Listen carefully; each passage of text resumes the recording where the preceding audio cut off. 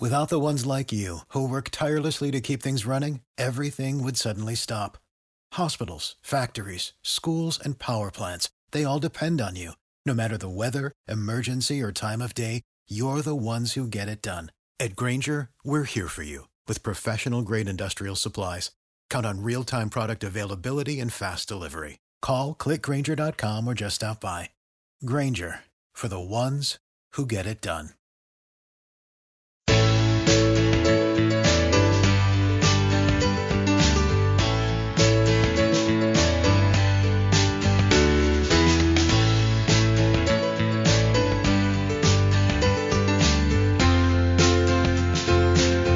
Welcome, everyone, to the Tomahawk Take podcast, episode 16, and the return of the regular Tomahawk Take podcast crew. I am your host, Jake Mastriani, and along with us is Alan. Good day. And Fred. Howdy, howdy, howdy.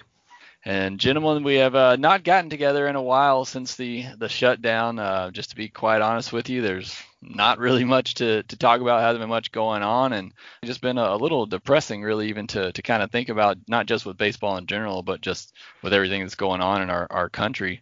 But it seems like things are starting to pick back up a little bit.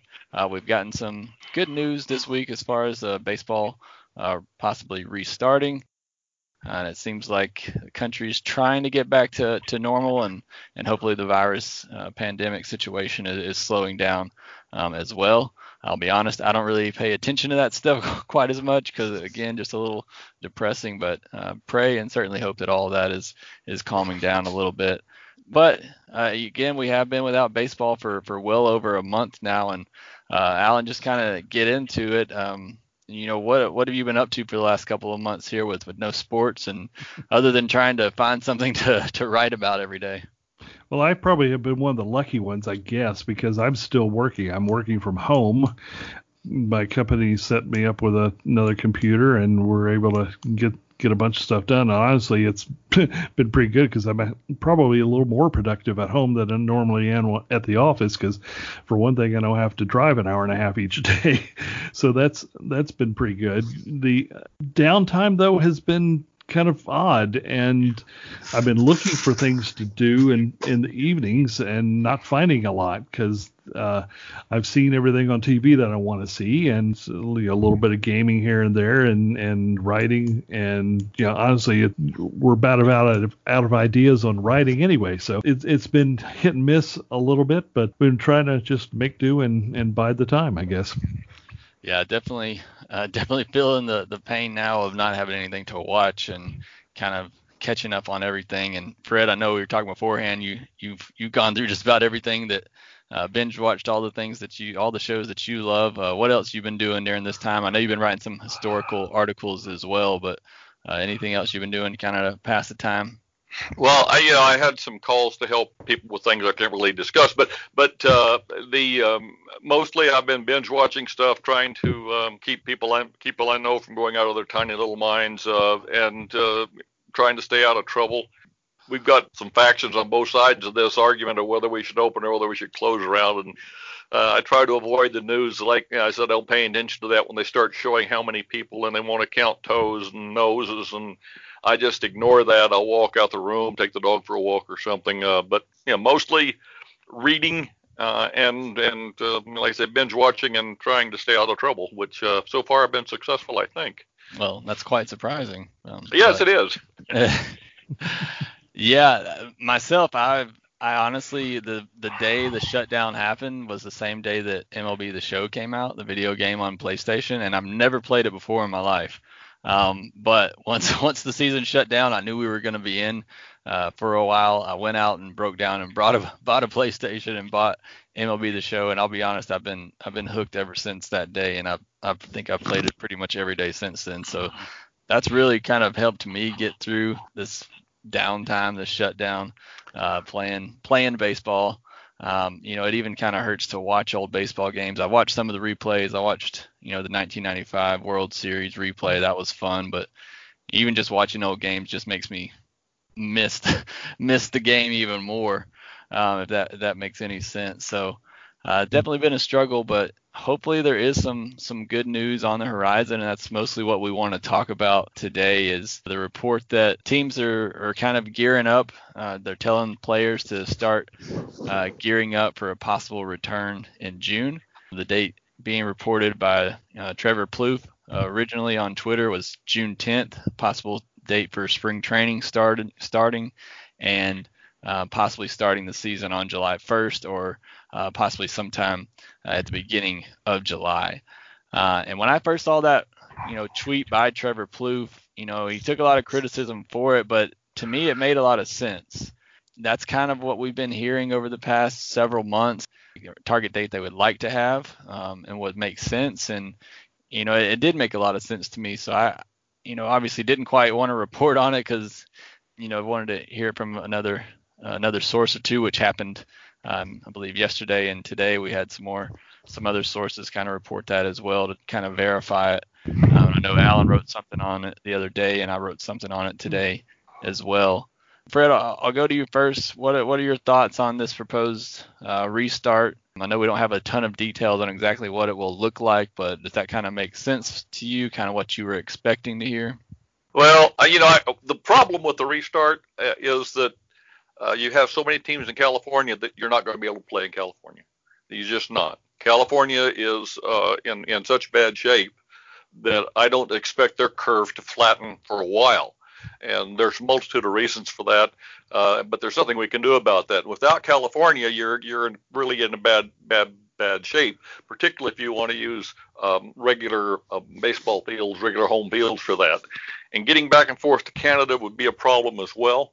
So, and I'm not sure about New York either. But in any case, so you're left with a position of having to play in places where, A, you won't get rained out because you don't have time to make stuff up, and B, has the capacity to hold multiple teams. You're probably looking at shrinking it down to southern states maybe, and of course if Florida gets their act together, and places where you have enclosed ballparks.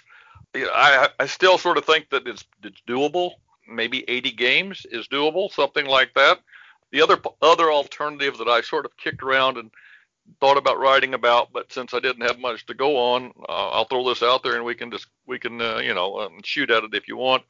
But I was thinking it might be better to pull teams into like 4 sites or so, or 5 sites, and have a sort of College World Series build-up tournament instead of having a league kind of thing. You just seed teams in based on what they finished in 2019 into 4 or 5 locations, put 6 teams at a location, and play a knockdown tournament there, and then bring them into one or 2 parks to finish off and get yourself some kind of semblance of season.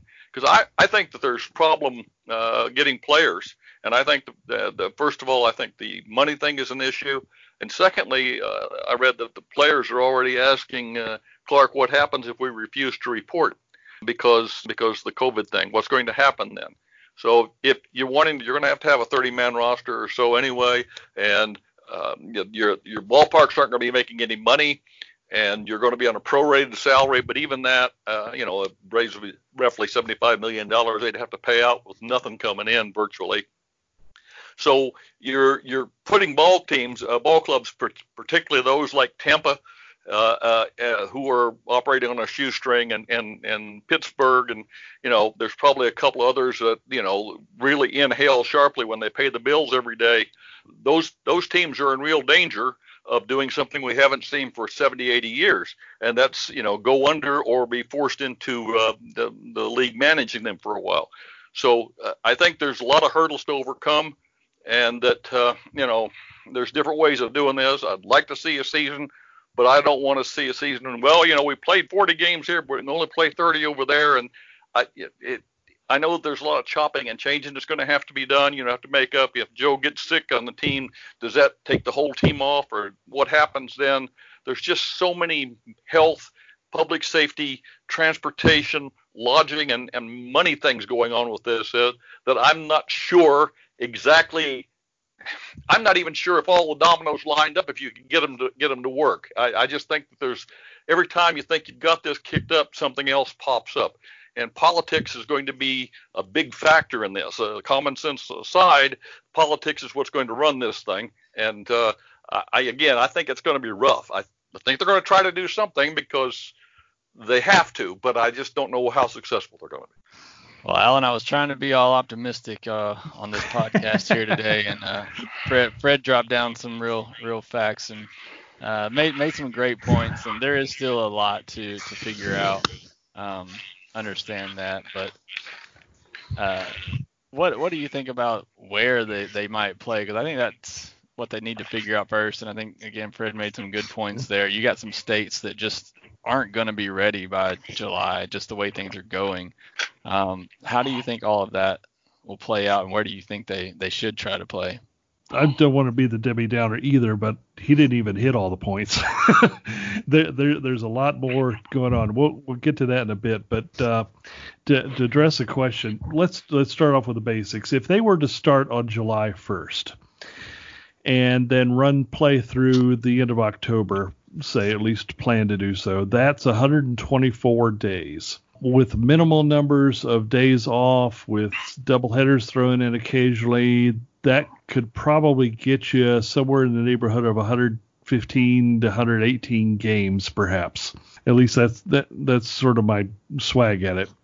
That's a reasonable season. That's getting close to that's 2/3 to 3/4 of a season. That's enough to get you going. We've had shorter seasons, so that's at least a sort of a quorum as far as that goes. So in terms of the start date and the plan, that's pretty good. In terms of the lay of the land, it's a reasonably conservative shot if they want to start doing that July 1st, because by that point, the country is going to be sick of staying at home, and they're going to want to. There already been protests and such going on that, people want to get back to business and stop hemorrhaging their own money. So the public at large is going to be driving this bus as much as anything. The thing that I'm concerned with is that if the hot spots that are still out there, California and New York, suddenly have another flare up of virus cases, then I think that the whole thing may be dead. And that's my biggest concern about this, because if the public gets active or more active and starts doing business again and doesn't pay attention to safety protocols, then we're going to be right back in the same boat again. And that'll shut down baseball, football, you name it. Everything will be shut down again. And that's a big concern. That's not the only concern either. In addition to Fred's list, I don't know that the negotiations between the MLB and the Players Association are nearly done yet. There's still a big hurdle to overcome. Fred mentioned the idea of what happens if players don't report. That one I have an answer for. The answer is you don't get your service time. If you refuse to show up, then there's no reason to give you the service time that you expect and that had been negotiated out. You've got to at least make the attempt to be able to get there. If you get over that hurdle, then the question is, okay, we're already prorating salaries, but now we have to take a cut on top of that because the revenues aren't going to be what the revenues were. Teams take in a whole bunch of money in terms of parking, concessions, merchandising, all that's down too. So just because you play 2/3 of a season, you really can't give the players 2/3 of a salary. It's going to have to be 2/3 minus some sort of a number that has to be agreed on and negotiated out. And that's going to be a very difficult sell on both parts. First off, the Players Association, because they don't want to give up anything more. Second is from MLB, because in order to come up with that number and to negotiate with, they're going to have to open their books and say, here's what we're making every game. And they're going to have to say, this is the percentage we're losing because we don't have fans in the stands. That's something they've been reticent to do over the history of the game. The only team that has come close to giving away their numbers is the Atlanta Braves, and that's because they have to, because they're corporate owned. So there's a lot still going on here. There's a lot that can fall apart, but in terms of where they're going to play, I'm with Fred. I'm very concerned about California. You've got 2 LA teams, San Diego and San Francisco, that are at risk here. And while players may be at their own home bases for half the time, that may be okay and relatively safe, but you still come in contact with other people, and between those places and the 2 New York teams, you've got a real issue on your hands, because New York is still pretty much a disaster. There's a lot more that could go wrong about this that could go right. Optimism aside, we'd like to see baseball back, but there's a lot of hurdles to overcome.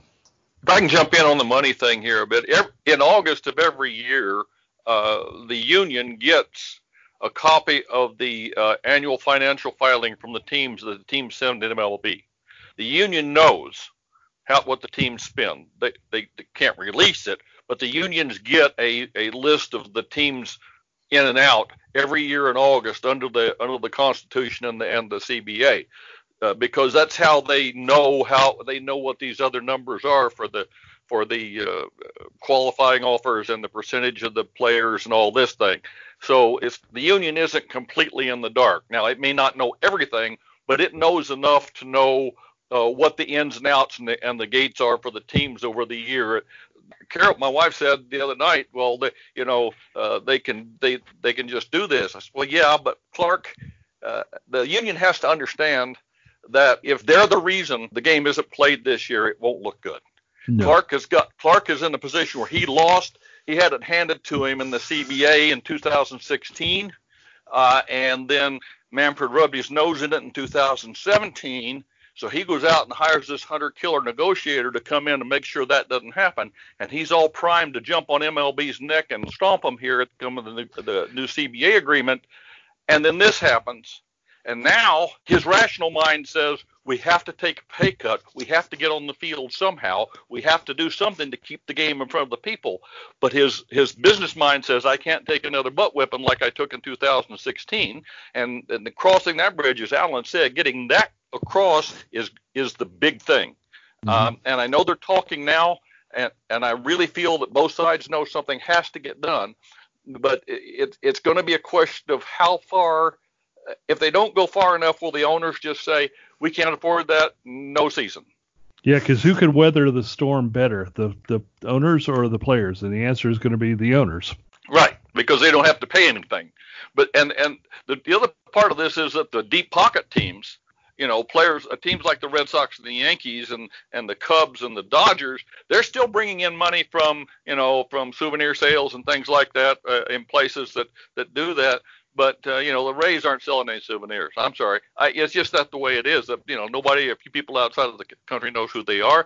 So you've got your international teams, the international markets, and your big teams are going to come out of this damaged, but not nearly as damaged as your Pittsburghs and Tampas and places like that are going to come out of this. They're going to be. It's going to be a long time before those teams are able to do anything reasonable again. And I without actually seeing the numbers, my feeling is that Tampa's really, really close to going under, and that MLB's going to be pushing them a lot of money and low interest loans from the organization to keep them doing so.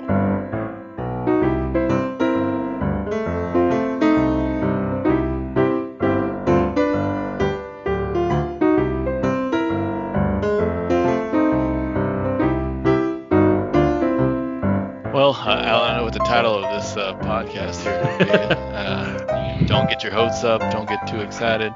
But yeah, I think you're both making great points. And even Jeff Passan, I saw on a interview he did, said there's still a lot to be decided, and nothing's final, obviously. But as far as where they play, I always thought the Arizona plan made a lot of sense. Just because you have everybody in one location, but I think the players obviously pushed back on that. They want to be closer to home, and I think this is MLB trying to. It's 105 at night in Arizona, and if you're playing a bunch of games outside as well as to one in the dome, you've got a problem. Yeah. So, but the idea of having everybody together, or even doing the three place location or 4, if you have to, I think it makes sense to try to keep all the players in the same location. But again, the players probably aren't going to want to do that. They've said they really don't want to, rather not do that. They'd rather be closer to their families. So, I think that's going to have to be negotiated and figured out. And then obviously the money stuff is just going to be a big pain to try to sort out and figure out what they're going to do with that. So, like we've talked about, still a lot of hurdles to go through, but trying to bring some optimism back to it. I still think it's a good idea to at least go ahead and try and put a plan in place and pick some dates. That way you have something to shoot for. Fans have something to look forward to, and hopefully get, excited about. But, like you said, Alan, there's a lot more that could go wrong that could go right in this situation. And, one mishap, one outbreak and everything could be pushed back or shut down completely. And that's why, I'm interested to see what happens in the KBO. And I've kind of been watching some of those games here and there since it started on Tuesday. I'm interested to see how things go over there, what they do when somebody does, test positive or hopefully it doesn't happen. But if it does, what are the plans they put in place? Will they just completely shut it down? Will they take a break? I think MLB can sit back and kind of watch them. And I think there's another league, I think in China going on. Yeah, Taiwan going on as well. So, and I think they're actually talking about putting fans back in the stadium. So, MLB has the luxury to sit back and kind of see how they do it and how it plays out. But yeah, all the stuff you guys are talking about, the behind the scenes kind of stuff, and especially the money situation, because money's going to drive a lot of this. It's going to be a lot to try to figure out and negotiate over the next, month and a half or so, if they are going to try to return in July. And they still have to get, the okay from health officials. And, Fred, you're talking about politics will play a part in this as well. So still a lot to be figured out. And Fred, I'll just shoot it back to you. Any follow-up or any other thoughts on the restart? Well, the KBO has rules out about what they're going to do. And what they're going to do is if a player gets sick, they're going to isolate that player, but they're not going to stop the rest of the team from playing games. They're just going to continue to monitor temperature and things like that, and they're going to test players. But they have a plan. The thing about this to remember is that somebody wrote somewhere, Iceland's got that percentage of their people tested. Yes, but Iceland's about 400,000 people. Korea's not got that many people in them, and they're very strictly controlled. Even though it is a democracy and a free country and they can do what they want, the government does have controls and rules on these things, so they can control a lot of things. So it's really, you're talking apples and oranges. If you want to, it would be the only thing that would be close to getting this the same would be to say that the British were going to spin up the first division of their football league, or the German were going to spin up the Bundesliga and start playing soccer. That would be a parallel, because you then have the same kind of crowds and the same kind of amount of people trying to get in to see the games. But it's comparing Korea or Taiwan's games to ours. It's baseball, and the rules are sort of good, and we'll see if that works. But when you multiply that rules over a larger sample size, you have a problem. And there's so many people that are looking at raw numbers of cases now. For example, I heard the news that Texas is having a spike in cases. Well, that's not really true. The raw number is going up, but the percentage is going down sharply. And the reason the number is going up is they're testing enormous amounts of people that weren't tested before. So the sample size is getting bigger. The raw number looks bigger, but it's actually not a huge spike in terms of percentage. Well, if you have a spike in Korea that's a good size, and then it replicates itself in some place like Florida or Illinois, or where they're still having trouble, or even here, that's a problem, because a 10% spike is awful, but here, if it's a 0.1% spike, it's not a big deal. So I think there's things to do on that. I'm optimistic they will do something, because I think government wants something done at all levels, and people want something. As Alan said, the people want something done. And sports is important, in terms of Bill Shankly said sports isn't life and death. It's more important than that. And the reason it's more important than that is it brings people together and it gives them something other than their, oh my gosh, what's going on in life to think about for 2 or 3 hours a day. It takes them out of the problem and it lifts things off of their mind and off their shoulders and gives them something to have in common. And that's why people want to bring sports back. That's why it's important to have any kind and all kind of sports back. So I think there's going to be a concerted effort to get them back. How it's going to work, I just don't know right now. Yeah, amen. Alan, any other thoughts or anything else you wanted to add? The agreement appears to be in place for changes to the draft. Now it's going to be 5 rounds starting June 10th. Everybody who's drafted is going to get 10% of their signing bonuses, and the rest, and I think there's a cap on even what that number is, maybe $100,000 or something like that. And the rest is going to be deferred for the next 2 years. There's a lot of people characterizing that as a money grab by the MLB teams. That's not really true because the players are going to get their money eventually. The trick really is that the players from rounds that normally would be drafted between rounds 6 and 40 are really getting shafted. And it's not their fault. It's really, frankly, not MLB's fault because this is a way they can think they can save some money. But what I would like to see the Braves do in particular is go out and scour the country for all these guys that they would have drafted in those rounds and try and see if they can convince them to sign for $20,000, which is going to be the cap. That's going to be a hard sell, no doubt, because some of these kids were expecting a number closer to $125,000, which was the old cap. So a lot of them may end up going to college instead, which is going to be difficult for reasons I'll get to in a minute. Now, $20,000 per kid still adds up a lot over time, but overall it's really not that significant. If you even get one guy out of 100 that you might sign at $20,000 to pay off big, then that's a huge thing for the Braves, and really they need to do it for their farm system to get it back going. There was a survey, really article by Baseball America recently where they talked about 13 guys who could be breakout candidates in the minors in the next year or two. None of them were Braves. That's the first time that's happened in years. And, of course, we know why. There have been a lot of graduations. There's been a lot of penalties.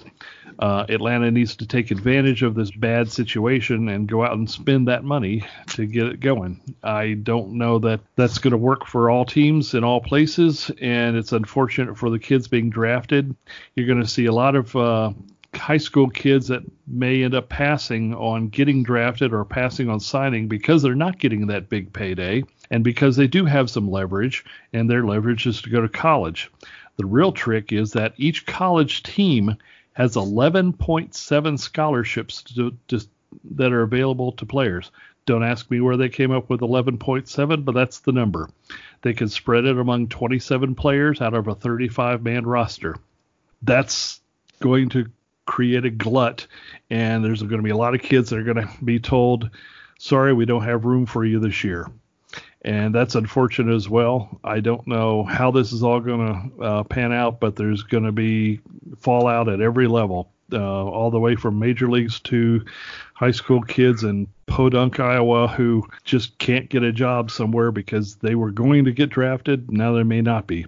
But at least we might be able to see, I hope, the Braves fan out around the country and get some of these guys so they can give them some jobs and refill the farm system. There's a lot in that, but that's what I'm thinking right now in terms of unspoken victims like the draftees. Yeah, and that's a great point.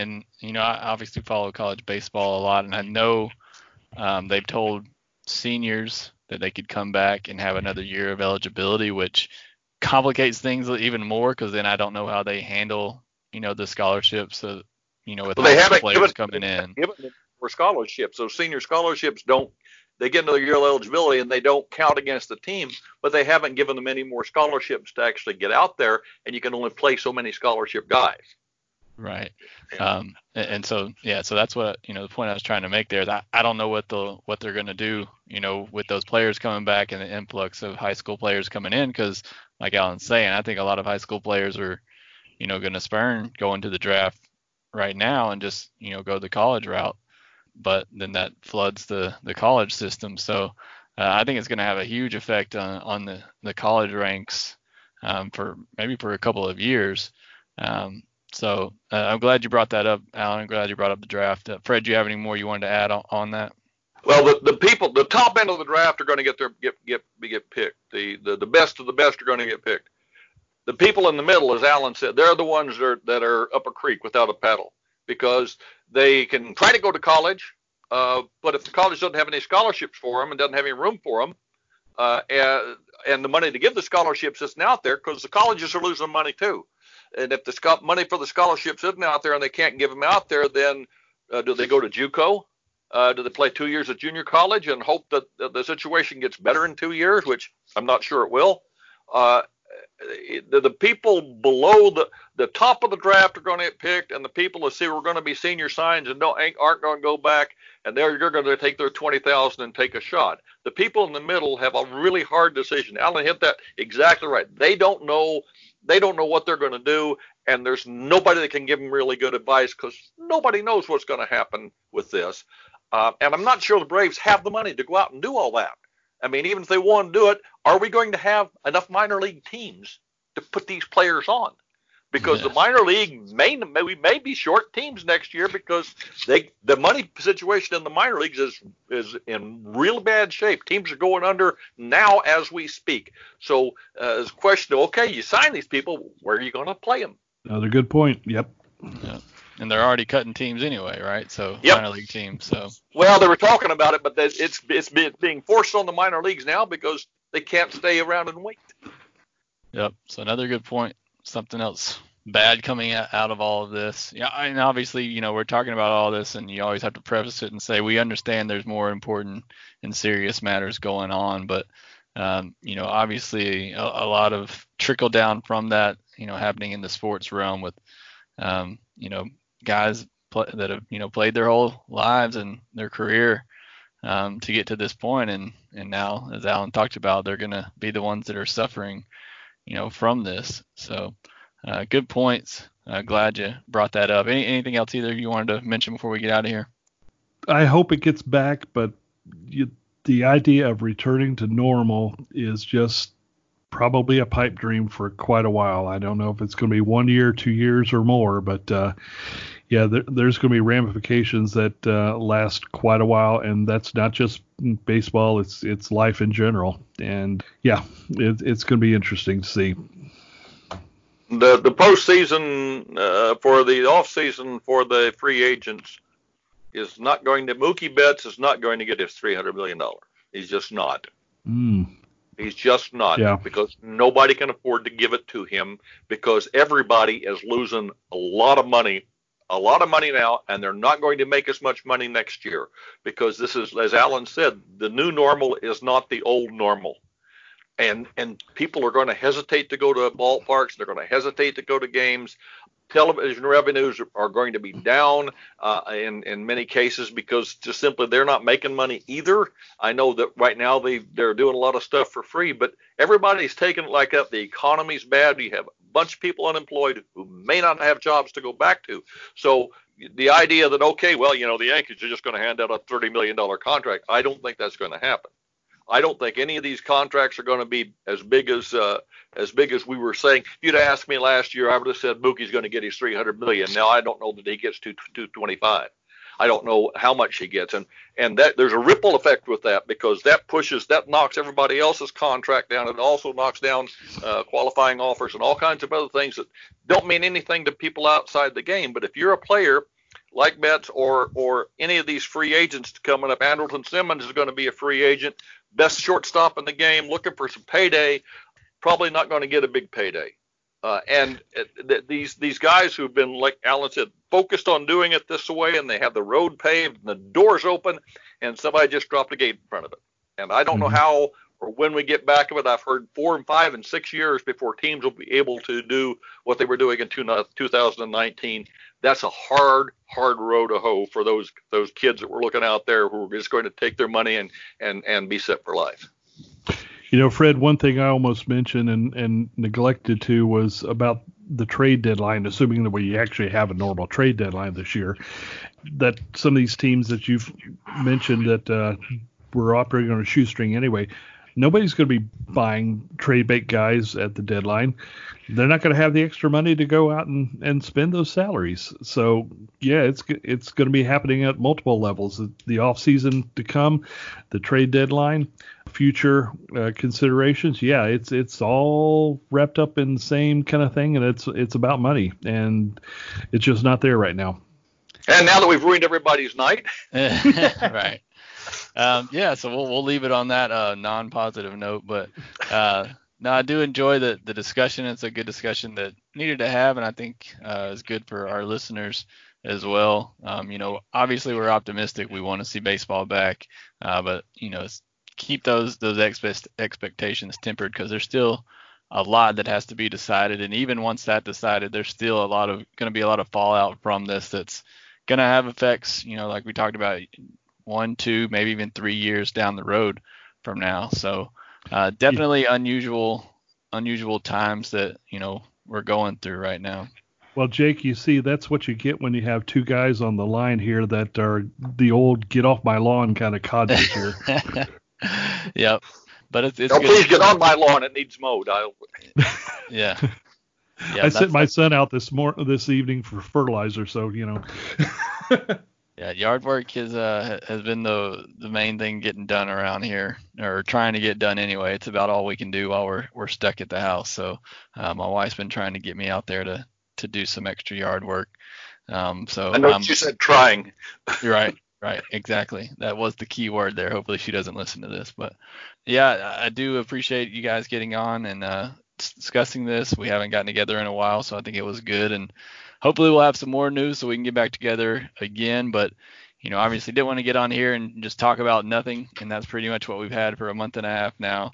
So hopefully we'll start to get some more news, and hopefully some Braves news as well. But until then, everybody stay safe, follow the health guidelines, and like I say, hopefully we'll get back to some sort of normal and get some baseball back pretty soon. But make sure you continue to follow us on TomahawkTake.com. We are continuing to put out articles daily, so appreciate you checking those out and reading them and giving them a comment. And also make sure that you follow this podcast.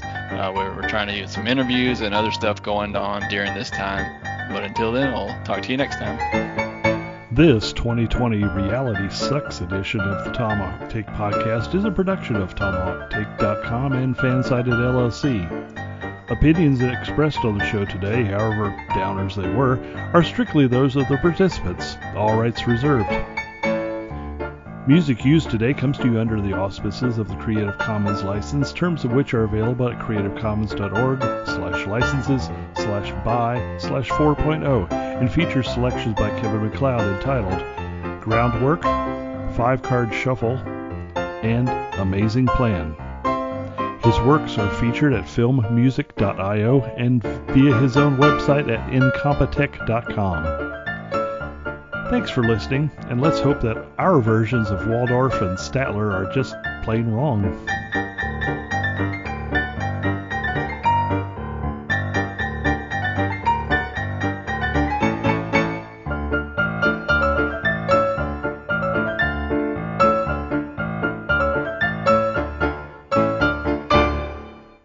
Support for this podcast and the following message come from Corient. Corient provides wealth management services centered around you. They focus on exceeding your expectations and simplifying your life. Corient has been helping high achievers just like you enjoy their lives more fully, preserve their wealth, and provide for the people, causes, and communities they care about. As one of the largest integrated fee-only registered investment advisors in the U.S., Corient has deeply experienced teams in 23 strategic locations. Corient has extensive knowledge spanning the full spectrum of planning, investing, lending, and money management disciplines. Leverage Corient's exclusive network of experts to craft custom solutions designed to help you reach your financial goals, no matter how complex they may be. Real wealth requires real solutions. For more information, connect with a wealth advisor today at Corient.com. That's Corient.com. Corient.com.